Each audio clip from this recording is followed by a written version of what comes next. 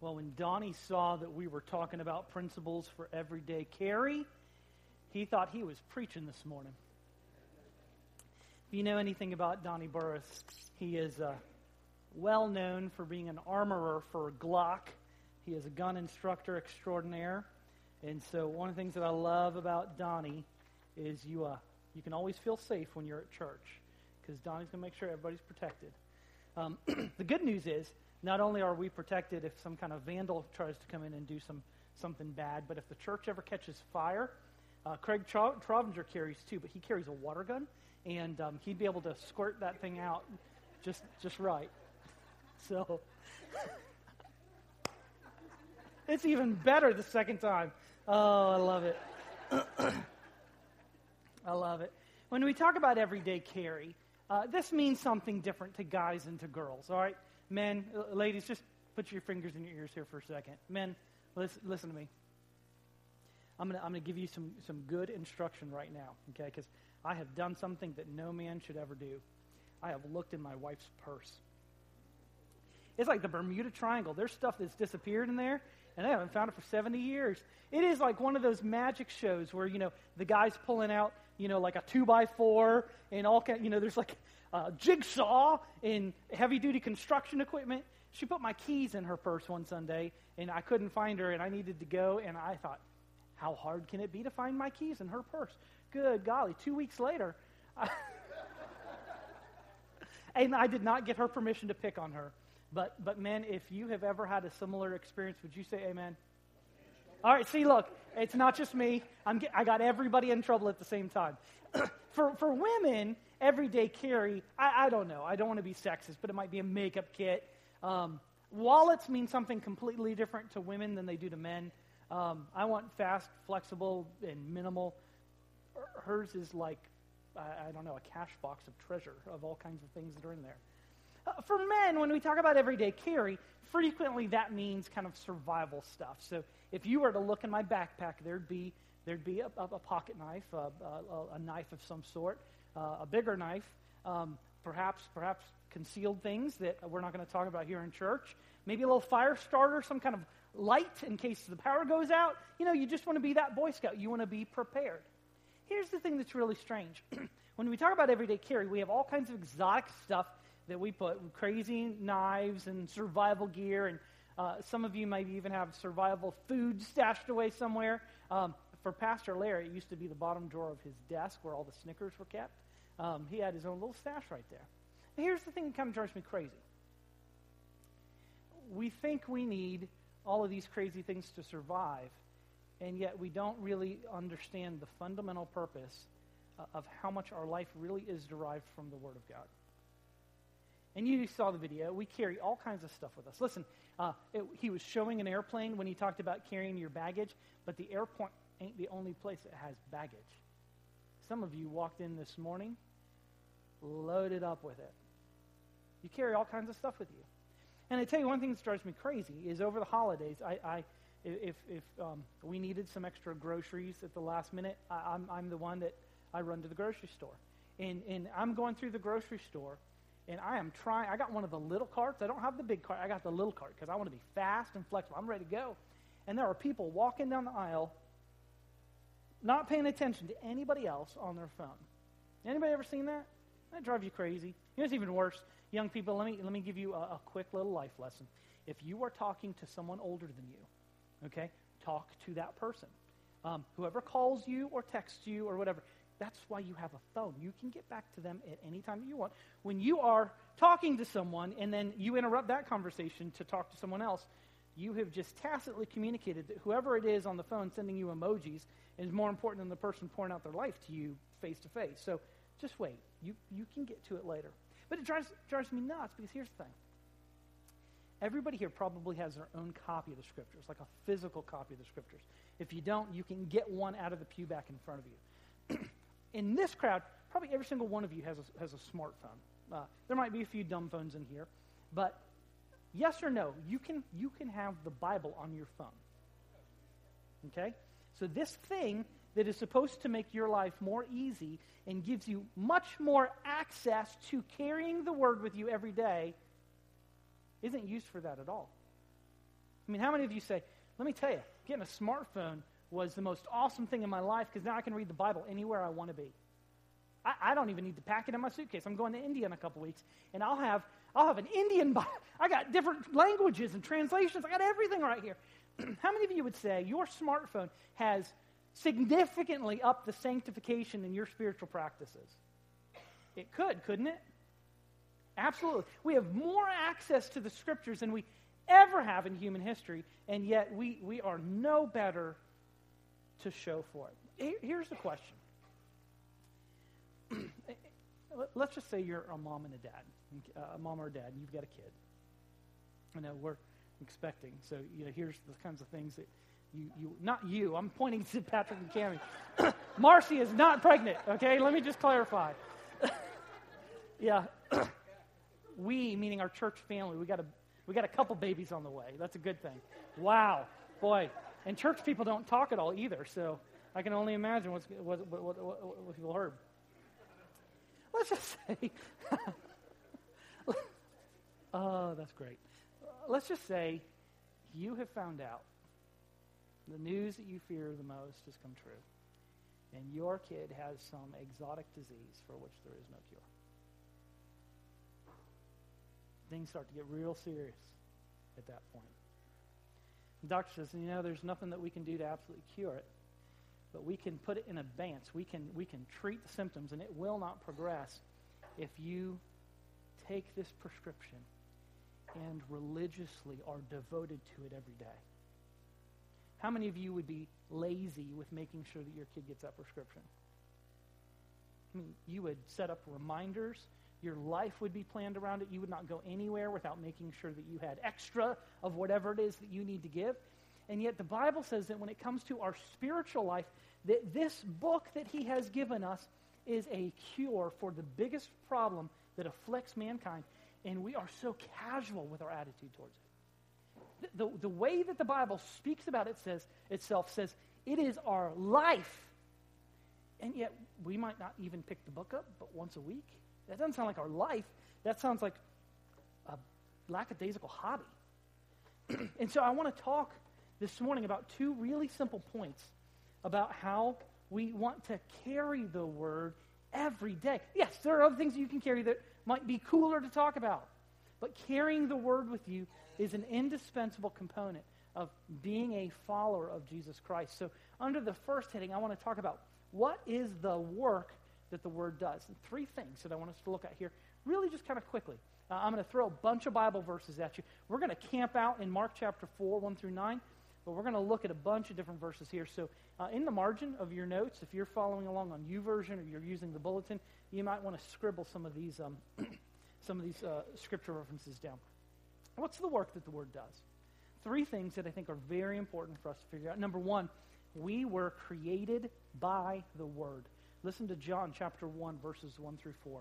It says this, in the beginning was the Word, and the Word was with God, and the Word was God. He was with God in the beginning. All things, what's that say? All things were created through Him. And apart from Him, not one thing was created that has been created. Life was in Him, and that life was the light of men. The Bible says emphatically, with no secondary causation, no pre-existing material, that we were created by the Word. The Word created everything that is.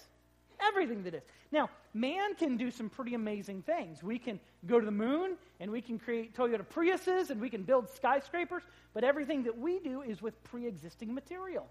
God made stuff.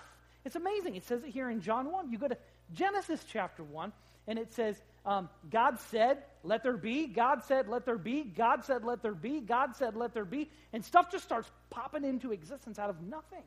And then when he gets to the very end, around 126, it says, then God said, let us make man in our image. That's neat. He breaks away from his normal pattern of let there be, let there be, let there be, to let us make man in our image. But everything is made by God. This does not erase all of the tensions, because I get tons of questions from people that are thinking through these issues. Hey, I've gone to public school. This is what I hear about science, and faith is no good, and I don't know creation, evolution. Hebrews 11:3 settles it for me. Okay, now it doesn't answer all the questions, but Hebrews 11:3 settles it for me. There may be some other questions that we need to ask, but for me, the foundation stone in all of this is Hebrews 11:3. It says this: by faith we understand that what? The universe. Everything. The universe was created by God's command or word. Now, we could have an interesting conversation about the scientific processes that began once that happened, but either God did it or it happened naturally. So either nature is God or God is God. It's really simple. It's the way that it is. By faith, we understand that the universe was created by God's word so that what is seen has been made from things that are not visible. We are created by the word. Jesus, the word of God in the flesh, God spoke the word, spoke things into existence by the word. We exist. We live today because we were created by the word, physically speaking. That's also true spiritually speaking, because our second point is that we were redeemed by the word. We were redeemed by the word. 2 verses, very important for understanding this. There are others. These are the 2 that I've chosen. Romans chapter 10, verse 17. Paul is talking about why missions is so important. And he says, faith comes from what is heard. You hear something, you believe it, faith is born. Faith comes from what is heard. And what is heard comes through the message or the word about Christ. Why is it so important to go? Because nobody just stumbles into being a Christian. You know, the tribe that they found in Brazil that no one had ever met before, and they started shooting arrows at the helicopter flying overhead. They're not just going to wake up one day and become a Christian unless someone goes to them and shares with them the word about the gospel. It is the word that redeems people, the word about Christ, the word about the gospel. And so it is important for us to go because people don't just stumble into Christianity. There's 4 of us will have the opportunity here, and what's today? Today's 15th, almost a month, leaving for India. And we go because there are people that have no idea who Jesus is, and our job is to go help make him known. That's why we go. Because people will not end up as Christians simply by tooling around in their Hinduism. They need to hear the message. They need to hear the word of the gospel, the word of Christ. 1 Corinthians 1:18 says this: for the message, the word of the cross, is foolishness to those who are perishing, but it is God's power to us who are being saved. We believe not only that God created the universe by his word, but we actually believe that the word of the cross, that the way that we are in a right relationship with God is by Jesus coming, the Son of God coming as man, living a perfect life and dying on a cross and then resurrecting again. That message is foolishness to those who are perishing. They think we have to absolutely evacuate our brains from our heads to believe something like that. But we know that this message is the power of God, that through the message, the word of the cross, God is redeeming us and redeeming others because we're not just created by the word physically, we are redeemed by the word spiritually. Third, and finally, we are sustained by the word. We are sustained by the word. Now, there's a ton of scripture here. There's 5 or 6 passages I want us to look at. Matthew chapter 6, verse 11.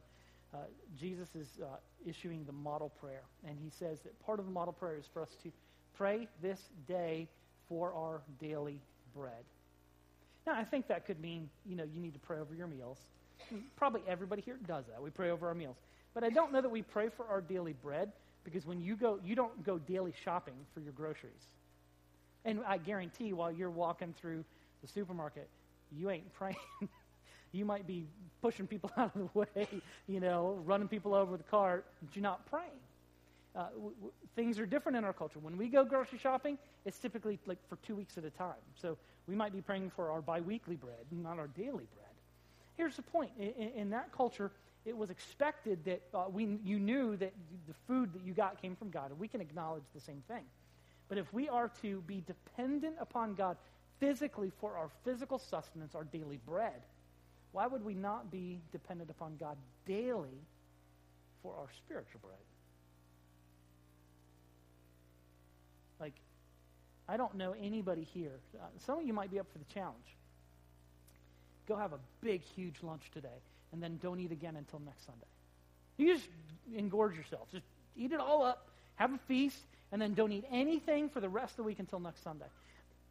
We would never do that. That doesn't even sound like appealing physically, but that's what a lot of people do spiritually, is they kind of snack occasionally on the Word. Whenever they feel guilty enough to pick up the Bible, they'll read enough. Oh, 2 verses, good, I'm done. I don't feel guilty anymore. Close that book up, and then I'm not going to crack it open until I feel guilty again. That's just not good. Last week, we talked about YouVersion and what a wonderful tool this is. And I'm not going to share individual's name because he's not here for me to ask for his permission to use him as an illustration. Not that that ever works with my family, but outside of my family, I'm going to ask for permission before I use him as an illustration. Here's one of the things that's awesome. We talked about how there's all these Bible reading plans. Our bulletin is on YouVersion. You can add friends, and friends can hold you accountable for what you're reading. So here's what I found is I opened up my eyes this morning and opened up my app to read my Bible. It opened up to the home page where you can see what all your friends are doing. And if there is ever a time that someone might be tempted to skip their Bible reading, it would be while they're on a ski trip where there are devotions and preaching that are happening. It's while our youth are away. Does it make sense to you? Like, church trip should be okay to, like, skip out on your Bible reading? Yes. So I opened up my Bible app this morning, and there's a young man in our church that 2 minutes before I opened up my app had checked off that he'd completed his Bible reading for the day. That's awesome. That's great. You know, it would be easy to say, I don't need the daily bread today because, Pastor Reed or Pastor Kevin, who's their guest speaker, he's going to give it to me. No. This young man, regardless of the fact that he's on a church trip, is spending time with the Lord. That's great. That's what it means to rely upon him for daily bread. Not only just spiritual existence, but there's multiple things that it's good for. Ephesians chapter 6, verse 17 says, take up the helmet of salvation and the sword of the Spirit, which is God's word. God's word sustains us by not just being our daily spiritual bread, but it's our weapon for spiritual warfare. And Don Whitney uses this illustration, and I think it's great. He talks about how in our heart, the scripture that we have memorized are like weapons in an armory. You think about the old castle, and the invaders are coming, you pull up the drawbridge, and everybody runs to the armory to put on the helmet and get the shield and get the bow and arrow and the crossbow and the sword. That's where the armory is where you keep the arms. It's where you keep the weapons. And in our day and age, there is like this diametric opposition to memorizing stuff. Well, you don't need to memorize anything. That's what we got phones for. That's what Google's for. You don't need to memorize anything. And so we don't memorize scripture anymore. So you get into a situation where you need God's word. You need the sword of the Spirit. You need a weapon for spiritual warfare. And the Holy Spirit goes running to the armory, and it wants to see what's in here. What do we got? And it's looking under everything, saying, all right, what kind of weapons we got? And you're in the middle of temptation, and the only weapon that you got is John 3:16, which admittedly, John 3:16 is an awesome verse. But it might help you in evangelism. It's not going to help you in temptation. What does that say to me? And yet, we have armories that are completely empty because we've not taken up the sword of the Spirit. We're using a saw to try to drive a nail. Wiggly little metal, and we're trying to use it to bang a nail in. What do you use to put a nail in a piece of wood? A hammer. You have to have the right tool for the right job. And yet, you got a John 3:16 for everything? John 3:16 isn't a multi-tool. It's a great tool for evangelism. It might not be a great tool for whatever you happen to be facing this week. And so the Bible says, it claims that it's our weapon for spiritual warfare. That's one of the ways that it sustains us. Philippians 2:16 says this, hold firmly to the message of life, then I can boast in the day of Christ that I didn't run or labor for nothing. Hold firmly. Hold firmly. The best illustration that I have of this is Carowinds. We have the world's largest, fastest, whatever else-ist giga coaster in the world. And to protect the identity of the innocent, but it's my second-born daughter, she was tall enough this season. What is that ride called? The Fury, thank you. Fury 360. 365. Yeah, it's not 360. It's 5 better than that. It's 365. Fury 365. So my daughter is tall enough to ride this for the first time. And if everybody else rides it, she's going to ride it. She ain't going to be left out. But who does she want to ride it with? And the only reason I can think of is if in some kind of weird way the ride breaks down and our restraints come undone, Dad can hold on to his thing and hold her by the hand, and he's strong enough to keep them both from falling to their death. Maybe that's it. Dad's provides strength and security. I don't know. But here's the thing that's crazy is that thing starts off, you're going to heaven. I mean, like, it's not going to stop until, like, you see St. Peter. You going. It's right there. Like, in your prayers, they're like half the distance. I mean, like, your prayer life improves a ton. And so they get you in, like, you are so strapped into these things. I used to really love roller coasters. And now I realize when they strap you in, if you sneeze, you will break a rib. I mean, you are locked in there. You can't move. And so she didn't undo her restraints, but we get to the top of that thing, and Kylie has gotten both arms out around my neck and cranked, like half Nelson, cranked my neck down. So when we get going and we are getting our picture taken, she's eyes big, screaming, happy, and I'm like, let go of me. That is holding firmly. Why? Because you don't know what the next twist or turn brings. And you want to hold on to something that you know will hold on to you when the bumps in life come. It's holding firmly, isn't it? Would that describe how you hold on to God's word? My fear is not just us, not just me, Christians in general, especially in the West, because we're lazy, that all someone needs to do is barely brush by, and our hold on the Scripture is so loose it'll go tumbling to the ground. I mean, we carry it, but we don't really grasp it. We don't really hold it firmly. And I want you to see the urgency behind this. Look at the verse. It's right there on the screen. It says, hold firmly to the message. Then, only then, I can boast in the day of Christ that I didn't run or labor for nothing. Okay? Now, if I say this, it will be mean. If you say it, then maybe you've learned something. If you don't hold firmly, you have no then. If I hold firmly, then I didn't run or labor in vain. If you don't hold firmly, guess what? What's the answer? What have you done? How have you run or how have you labored if you don't hold firm? How have you run? The Bible says in vain. Do you see that? I mean, this is not just preacher talk. I mean, do you see this? So here's the charade that we all do. We dress up and we come to church and we don't read our Bible all week, and yet by walking in the door every week, people think, oh, good Christian. Baloney.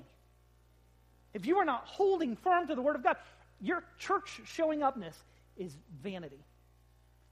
Charles Spurgeon would say it's painted pageantry in which to go to hell. He says, and all the plumes and feathers and boas that you want to wear will just be extra fuel to burn in hell with you. You just got to stop playing, because it says, hold firmly. Hold on tight, because it will be good for you, and then you will have reason to glory in God's grace, because all the stuff that you've been doing was not in vain. Colossians 3:16. I love this because it's both personal and corporate. He says, let the word of Christ dwell richly among you, teaching and admonishing one another in all wisdom, and singing psalms, hymns, and spiritual songs with gratitude in your heart to God. Has anybody ever had a dessert that's rich? Have you had a dessert that's rich? What do you do when you eat a rich dessert? You start making all kinds of weird noises because it's good. It's real good. Now, when you say, and then you usually say something, oh, it's so rich, like nobody else at the table who is eating the same food as you are recognizes the richness of the dessert that you are eating. Hey, just in case you aren't chewing the same thing that I'm chewing, even though it's on your plate. Wow, this is rich. Now, that does not mean that you push away the plate and go, rich is bad. No, like rich. No, rich is good. I mean, you're like, dig it up. Give me some more. I want a second helping. No, you can't eat dessert before your dinner. Rich is good. And the Bible says that we are to allow the Word of God to dwell in us richly.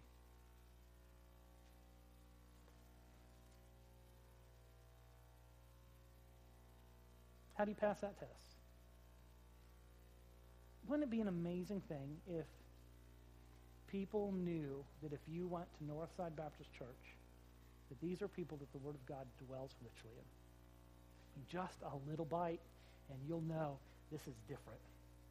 This is not run-of-the-mill TV dinner. This is rich. This is the good stuff. This is great. And he says, listen, you let it dwell in you. And here's one of the things that happens is like you're constantly worshiping, whether you're in a worship service or not. When the Word dwells in you richly, then your teaching and admonishing of one another is awesome. Because let's just be real honest, okay? I hope I'm speaking for you. I'm not so interested in people's opinions. I'm more interested in what the Word of God has to say. And, you got somebody at work that has a problem, and you're real quick to offer your opinions, aren't you? And they are too. Wouldn't it be a much richer experience to encourage one another with the Word instead of your empty opinions that may not be any better than what Oprah's dishing out? I mean, it says that when the Word dwells in us richly, our teaching and admonishing of each other is better. And then it says there's this perpetual worship service that happens. It says singing psalms and hymns and spiritual songs with gratitude in your heart to God. You may not think that you can carry a tune in a bucket. That's why it says in your heart. Nobody else needs to hear it. There's a worship service happening on the inside that when the Word of God dwells in you, there's just this really rich expression of worship that is just, it's good. Acts chapter 20, verse 32. Paul is this a crazy church planner going around, establishing leaders, doing all this stuff. But you know when he shows up, eventually he's going to leave. So in Acts 20:32, they're like, Paul, we don't want you to go. Paul says, and now I commit you to God and to the word of his grace, which is able to build you up and to give you an inheritance among all who are sanctified. Paul says, listen, it's good for me to go. Because the more you're dependent on me, the less you're dependent upon the message of his grace. And just to be clear, I don't want you following me. I want you following the word. Paul says, so it's good, because I'm commending you to the word of his grace, and that's able to build you up. If you've received anything of spiritual benefit from anyone, it's not because they're smart. It's not because they get a perfect attendance pin. It's because the word has done the work through you, and you've been the vessel through which it has been shared. Deuteronomy 32, 44 through 47. I'll wrap with this. We'll look at Mark 4, and we'll be done. Deuteronomy is a collection of Moses' sermons. Moses is about to die, and so he is encouraging people to really take seriously the laws that he has passed on to them. He says this, Moses came with Joshua son of Nun and recited all the words of this song in the presence of the people. And after Moses finished reciting all these words to all Israel, he said to them, take to heart all these words I am giving as a warning for you today, so that you may command your children to carefully follow all the words of this law, for they are not meaningless or vain or idle words to you, but they are your life. And by them you will live long in the land you are crossing the Jordan to possess. Listen, friends, I want you to understand something. The promises that we inherit in Jesus are far superior to the promises that Moses gave to his people. We're not going into a geopolitical land, and we're not crossing a literal Jordan to go into a little tiny piece of plot of land. We're going to a country whose architect and builder is God, to a temple not made with human hands, in a place that God dwells, to a promised land that is beyond this world, that is far superior to a land that's merely overflowing with milk and honey. God has given us the same command to be committed to his word, for it to be our life, for it not to be idle for us. And there are great promises attached. There's a great destination in store for those who take his word seriously. So we're created by the word. We are redeemed by the word. We are sustained by the word. So here's the question. What do you need for the word to work in your life? What do you need for the word to work in your life? Because listening to a sermon that maybe inspires you for 5 minutes doesn't cut it. Doesn't cut it. You have to do something. So what do you need for the word to work in your life? Look with me at Mark chapter 4, verses 1 through 9. Don't freak out. It's not going to be long. We're 27 minutes into this. I'm not starting another sermon. That's not it. I want to read 9 verses of Scripture to you. And The challenge in teaching through this parable is for you to do what my kids do sometimes at Bible story time. Daddy, we've already heard this one before. I guarantee every single one of you have heard this parable before, except you have been trained not to listen to it. Because you assume that this parable is about evangelism, and it's determining who goes to heaven, who goes to hell. Oh, they're going to hell, they're going to heaven, they're going to hell, they're going to heaven, they're going to hell, they're going to heaven. I think this parable has a lot of teaching that is good for evangelism, but I think as we're driving home our point this morning, you'll see that this has a lot more to do with discipleship, and you are in the picture here. You're in the parable. You are in the parable. Listen to what it says.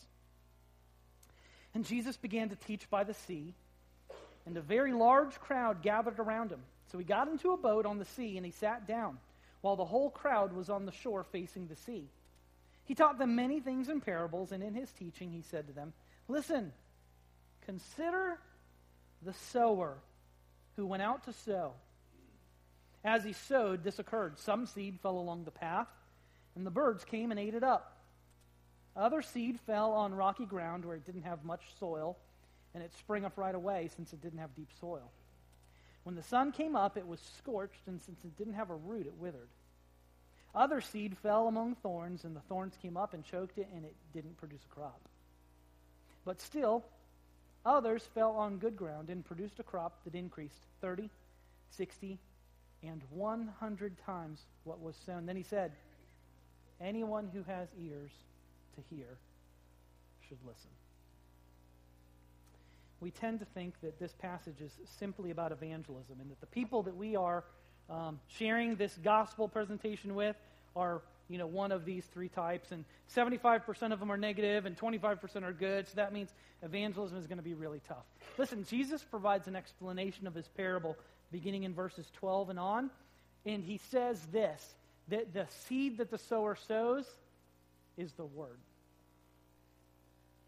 It is the word. So right now, you, every single one of you, are one of those four soils. Some of you may come running up after the sermon and say, "Oh, that was great," and then you won't remember it in 10 minutes. You're like the one that it sprouts up, but it has no foundation. It has no root, and it produces no fruit. There are some people who are so used to listening to the word that they don't even hear it anymore. They're like the path. They come to church because it's what you're supposed to do. This is the Bible Belt. Like, you're not an American if you don't come to church, but they don't listen to the word. And the minute it lands on the hard soil of their heart, the birds have come and taken it already. Friends, listen, this has application to evangelism, but it also has to do with how in the world do you listen when you're in church? The sower is sowing the word. You are right now listening to the word of God being preached to you. And it's not the act of preaching. Like, it's not done for me in 10 minutes.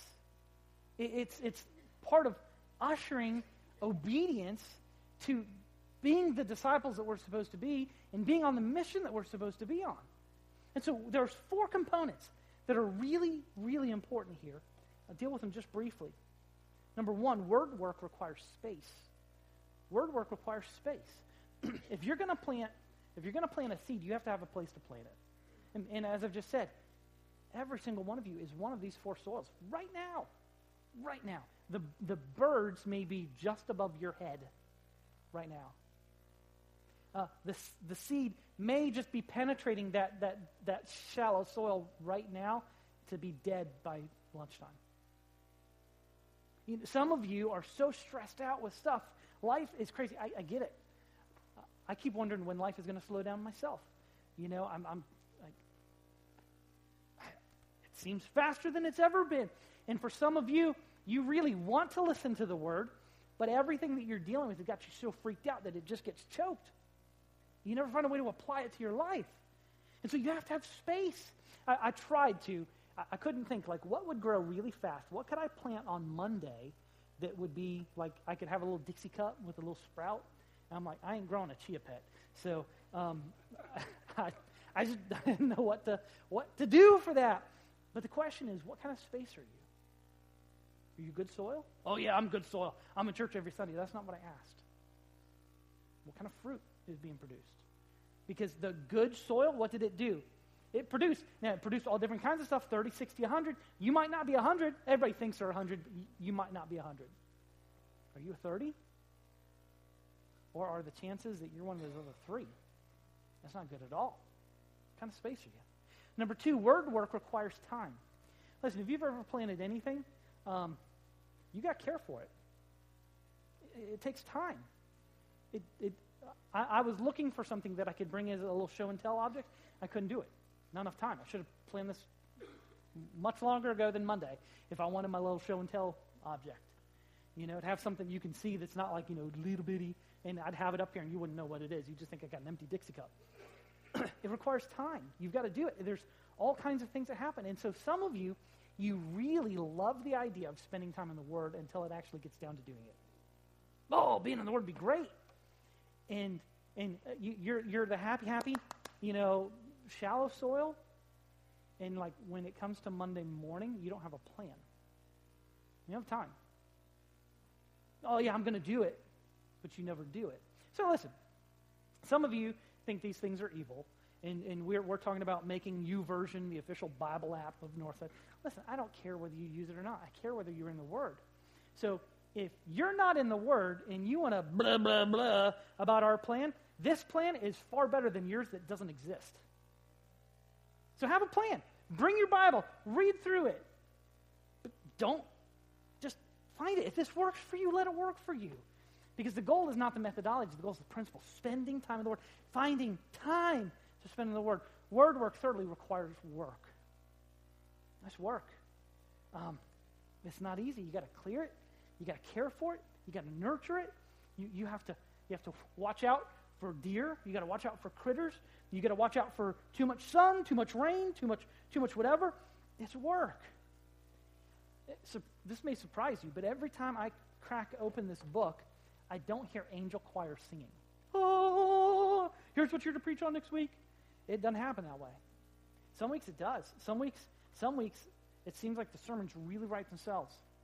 Sometimes it's work.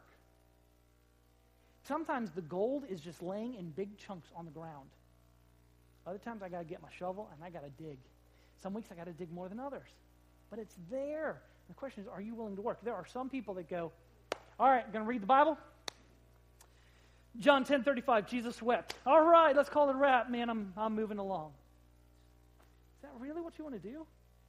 That is not making the Word your life. It takes work. Fourth and finally, and this is an implication, okay?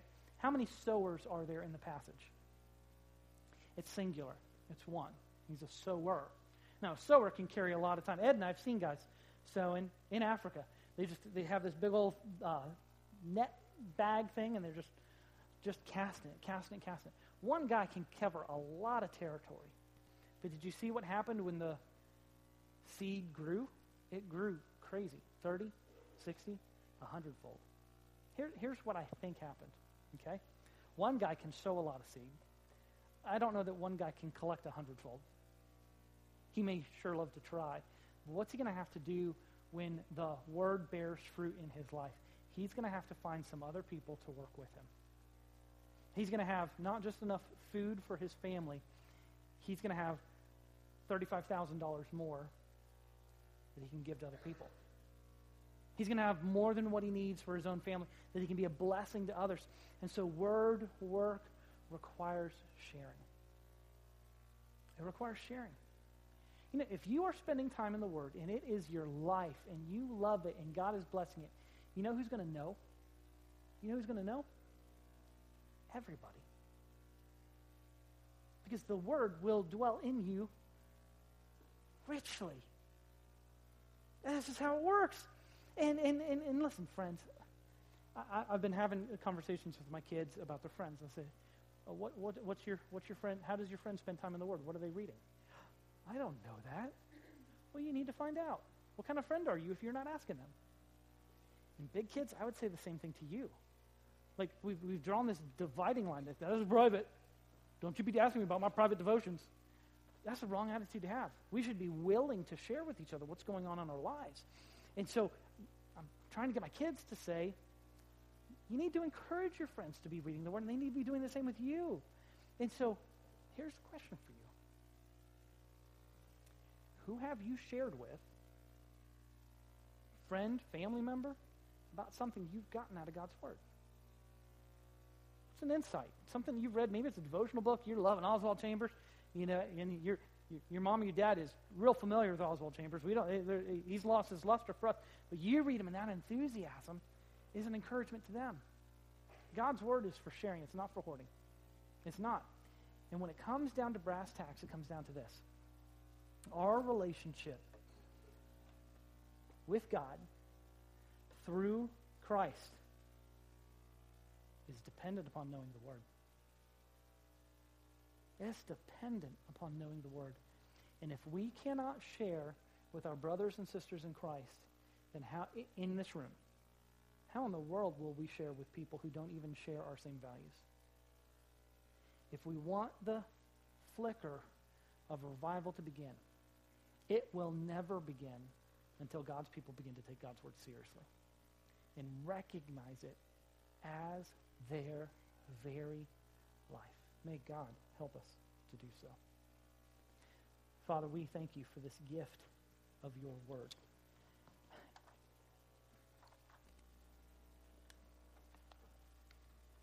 I feel like if we asked who among us